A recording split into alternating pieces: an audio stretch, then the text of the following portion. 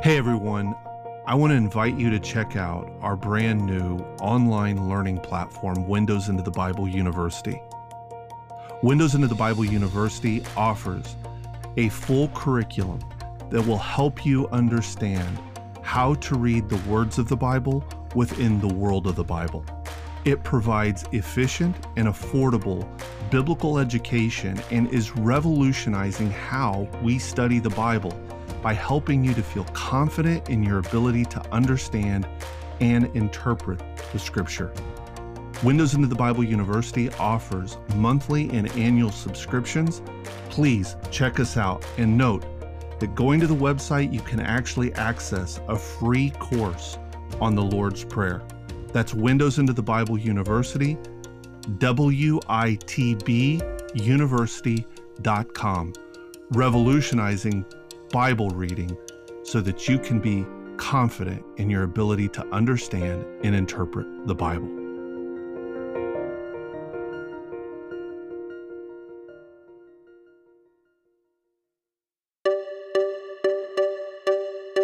You're listening to the Windows into the Bible podcast with Mark Turnage. Reading the Bible with understanding requires reading the words of the Bible within the world of the Bible. This podcast engages the spatial, historical, cultural, and spiritual world of the Bible to help transform how you read and understand the Bible. Have questions or want to interact with Mark? Tweet us using the hashtag WITBquestions or email them to questions@witbpodcast.com. For more insights, information about the podcast, and bonus resources and notes for each episode, visit witbpodcast.com. Now, let's get into today's episode. Do you ever find yourself confused when you read the Bible? Do you struggle to find meaning in what you're reading? Do you feel like you're missing out on something that the author of Scripture intended for you to catch? Would you like to be more confident in your ability to understand and interpret the Bible? I'm Mark Turnage, and this is the Windows into the Bible podcast.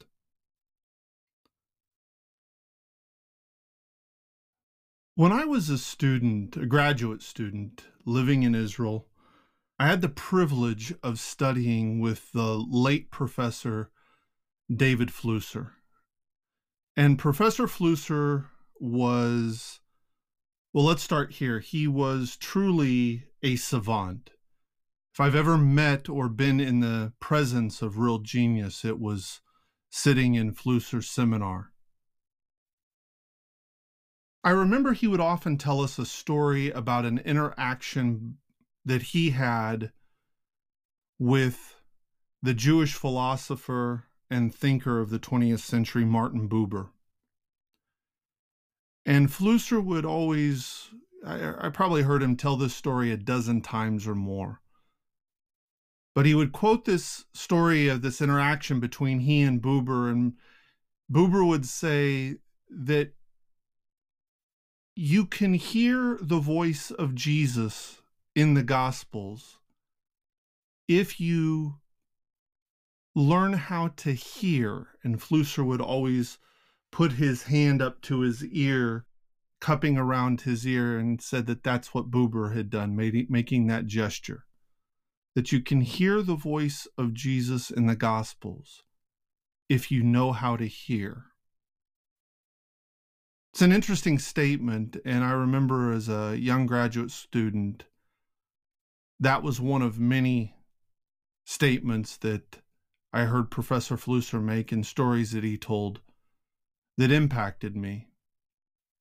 And really, when we talk about windows into the Bible, reading the words of the Bible within the world of the Bible, we're actually talking about learning how to hear.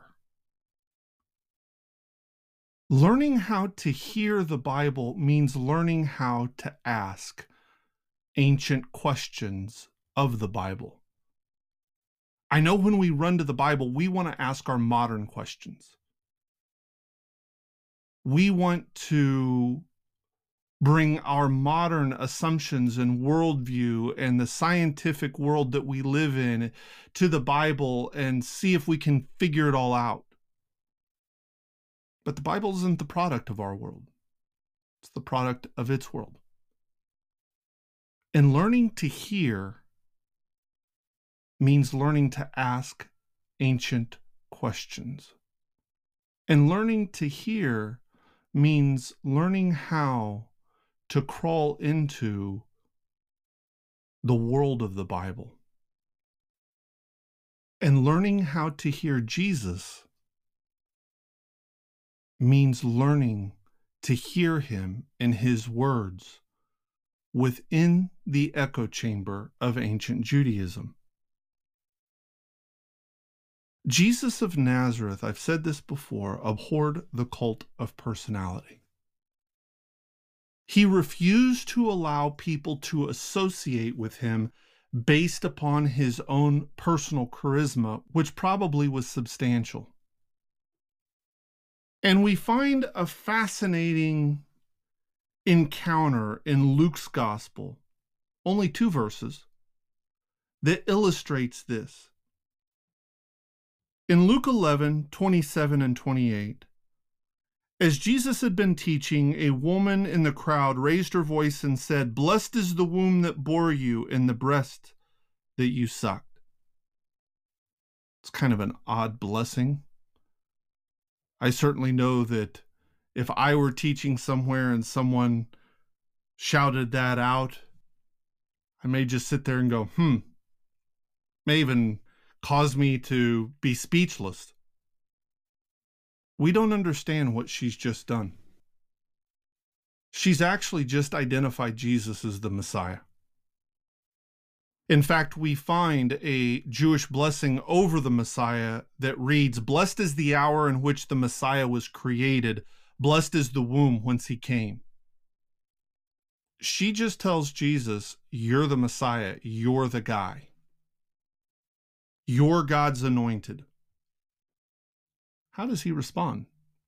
But he said, "Blessed rather are those who hear the word of God and keep it."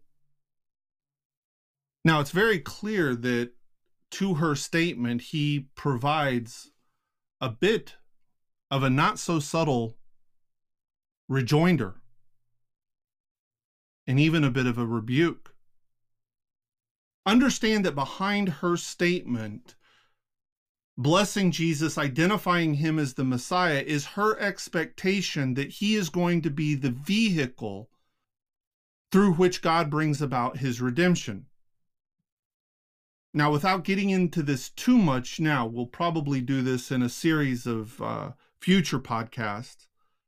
There is a common mistaken idea about Jewish ideas of redemption, especially in the first century. Many Christians and scholars of the New Testament alike want to repeatedly say that the Jews are looking for political redemption. Please hear me carefully. Jewish ideas of redemption in the first century are always bifocal. There is a this worldly manifestation that some would say is political in nature, but there is always a spiritual component to it. Even those texts that are yearning for, where we hear about the yearning for a Davidic king who will smash the nations with the rod of his mouth. This individual is expected to bring spiritual revival. Redemption is always bifocal within ancient Judaism. I would also argue it's this way in the New Testament, but again, that's for future conversations. But nevertheless, she has just identified Jesus as being that figure that is going to bring about this redemption, that it will have a manifestation of getting Rome out of there. Never forget that the land of Israel is a land that is living under Roman foreign occupation in the first century, but also is an anticipation of spiritual revival.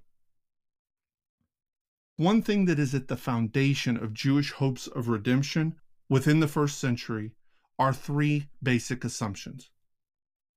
I'm going to run through them quickly. Again, we will spend time unpacking them in the future. But the three assumptions are these. Number one, there's only one God and he's our God. Number two, we are his chosen people. Keep that in mind because this is going to become important in just a second. And number three, only when we are free can we truly worship God the way he intends.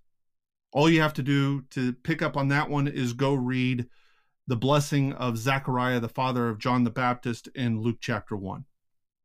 I believe it's around verses 74, 75, something like that. So, only one God, our God. We, the Jewish people, are his chosen people, and only when we are free can we truly worship him. Everybody agrees on those three assumptions. Roman presence in the land created a fundamental challenge to those assumptions. Now the question becomes, okay, there's only one God, he's our God. We are his chosen people. And only when we're free can we truly worship God the way he intends. Again, notice the bifocal aspect. Freedom plus spiritual submission and servanthood to God. Now the question becomes, how do we go about achieving that status? Now there's going to be one stream of thought that's going to say, you do it by taking up the sword and spilling blood, whether that be Jewish blood or Roman blood. That the way that you go about realizing that is through force of arms. That in effect, it is a sin for us to submit to foreign authority. So when we're presented with the challenge of foreign authority, we fight back, we push back. The second stream of thought is going to say, no. We are subjected to foreign authority because of our sin. Very much kind of the theology that you find being expressed, for example, in books like Deuteronomy and Kings. That disobedience is what leads to foreign oppression. So if there's foreign oppression, it's because of our sin. How do you solve that? Through repentance. We hear Jewish sages saying repentance brings redemption near. This is, of course, how we should understand John the Baptist and Jesus' own calls for repentance. The idea that the repentance of the people will be this collective catalyst that will cause God to send about his redemption. So let's come back to these two verses in Luke 11. This woman stands up and says to Jesus, you're the Messiah, you're the vehicle to bring about this redemption. And notice Jesus' rejoinder. Blessed rather are those who hear the word of God and keep it. Now, one of the things that I love when it comes to studying the words of Jesus is that Jesus had this brilliant ability to speak at two levels. On the one hand, he could speak in a way where the common person who may not be as well learned could catch his basic point. But when we read Jesus's words in the Gospels, in light of the world and context of ancient Judaism, we realize that actually he betrays a level of deep sophistication in the highest levels of Jewish learning. And often peppered within his sayings are allusions to the Old Testament Hebrew Bible. Now, how do we who maybe are not as familiar with the Bible of Jesus pick up on this? One of the ways that you can do it is begin to pay attention to collocation of words. Notice, blessed rather are those who hear the word of God and keep it. Here's how you should search this out. Go and do a search in your Bible software for the appearance of the words to hear and to keep in the Hebrew Bible, Old Testament. Now, I've already done this for you. You're welcome. But the first time that collocation appears is in Genesis 26. Now, I will simply draw your attention briefly to the fact that Genesis 25 comes before Genesis 26. Now, you say, well, that's not that earth-shattering, Mark, and I would agree with you, except in Genesis 25, we have the story of the birth of Jacob and Esau. And understand that the birth of Jacob and Esau, and one of Esau's other biblical names is Edom, which in the first century was a nickname that the Jews were giving to Rome.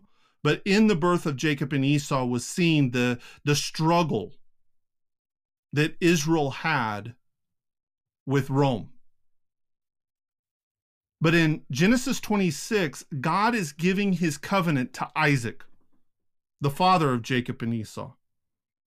And he promises him, he renews the covenant that he made with Abraham, Isaac's father. And he promises this land that you're on, your descendants, the land will be yours, your descendants will be as numerous as the stars in the heaven.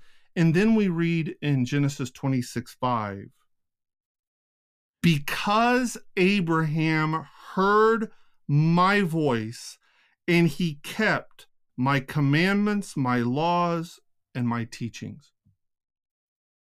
Why does Isaac receive the promise of the covenant of the land?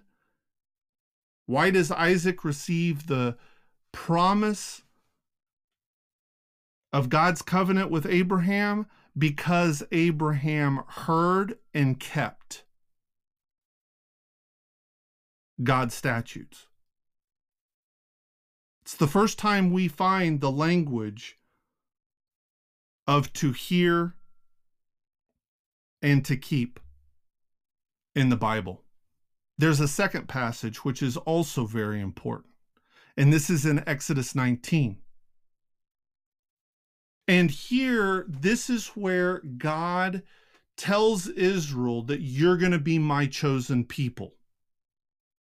And the term that is used in Hebrew for my treasured possession, chosen possession, is the word segulah. Now, I want to go back to those three assumptions that everybody's holding in the first century, right? There's one God, he's ours, and we are his chosen people. That language of the chosen people goes back to Exodus 19:5. Okay? And in Exodus 19:5, God says to the people, now, if you will surely hear my voice and keep my covenant, you will be for me a treasured possession from all the peoples, for all the earth is mine. And you will be to me a kingdom of priests, a holy nation. These are the words which I spoke to all the sons of Israel. Jesus' rejoinder to the woman who identifies him as the Messiah,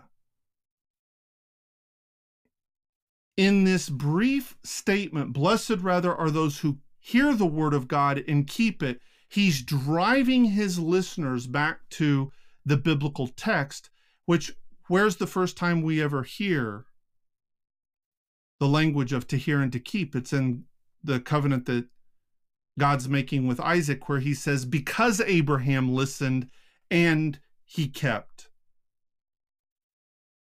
This is why I'm doing this. And then when Israel stood at the foot of Mount Sinai in Exodus 19, where God says, now if you will certainly hear and keep, you will be to me a treasured possession, a kingdom of priests, a holy nation. What's Jesus saying?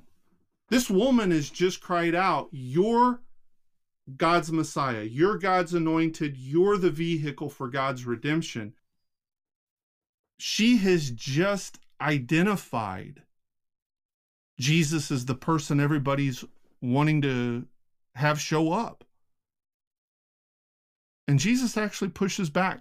He doesn't deny her claim, but he says, you want redemption to come? Redemption will come when you hear the word of God and keep it.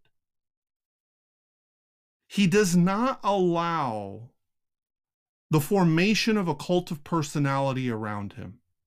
Rather, he expects that his movement, his followers, and those that seek and yearn for redemption will realize it when they hear the word of God and keep it. Remember that second stream of thought that says we're subjected to foreign authority because of our sin? So how do we fix that? We repent. Not just by saying I'm sorry, but by hearing the word of God and keeping it. How do we hear the voice of Jesus? If we really want to learn to hear Jesus of Nazareth, we have to learn to hear him within his world, within his context, within the world of ancient Judaism. I'm Mark Turnage, and this is the Windows into the Bible podcast.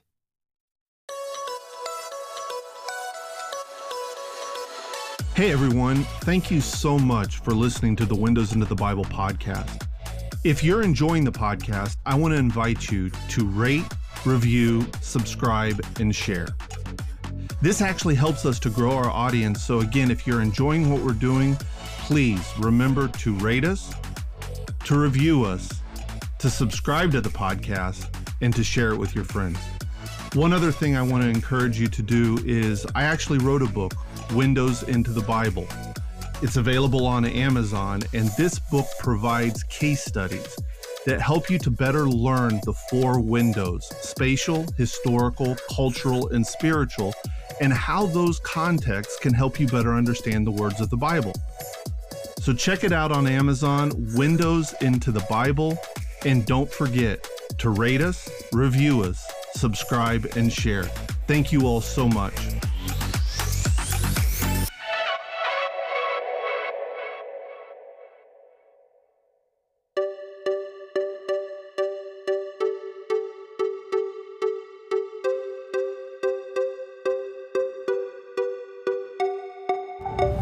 You've been listening to the Windows into the Bible podcast with Mark Turnage. If you have questions related to this episode, tweet them to us using the hashtag WITBquestions or email them to questions@witbpodcast.com. You can also find resources related to this and other episodes at WITBpodcast.com. Thanks for listening.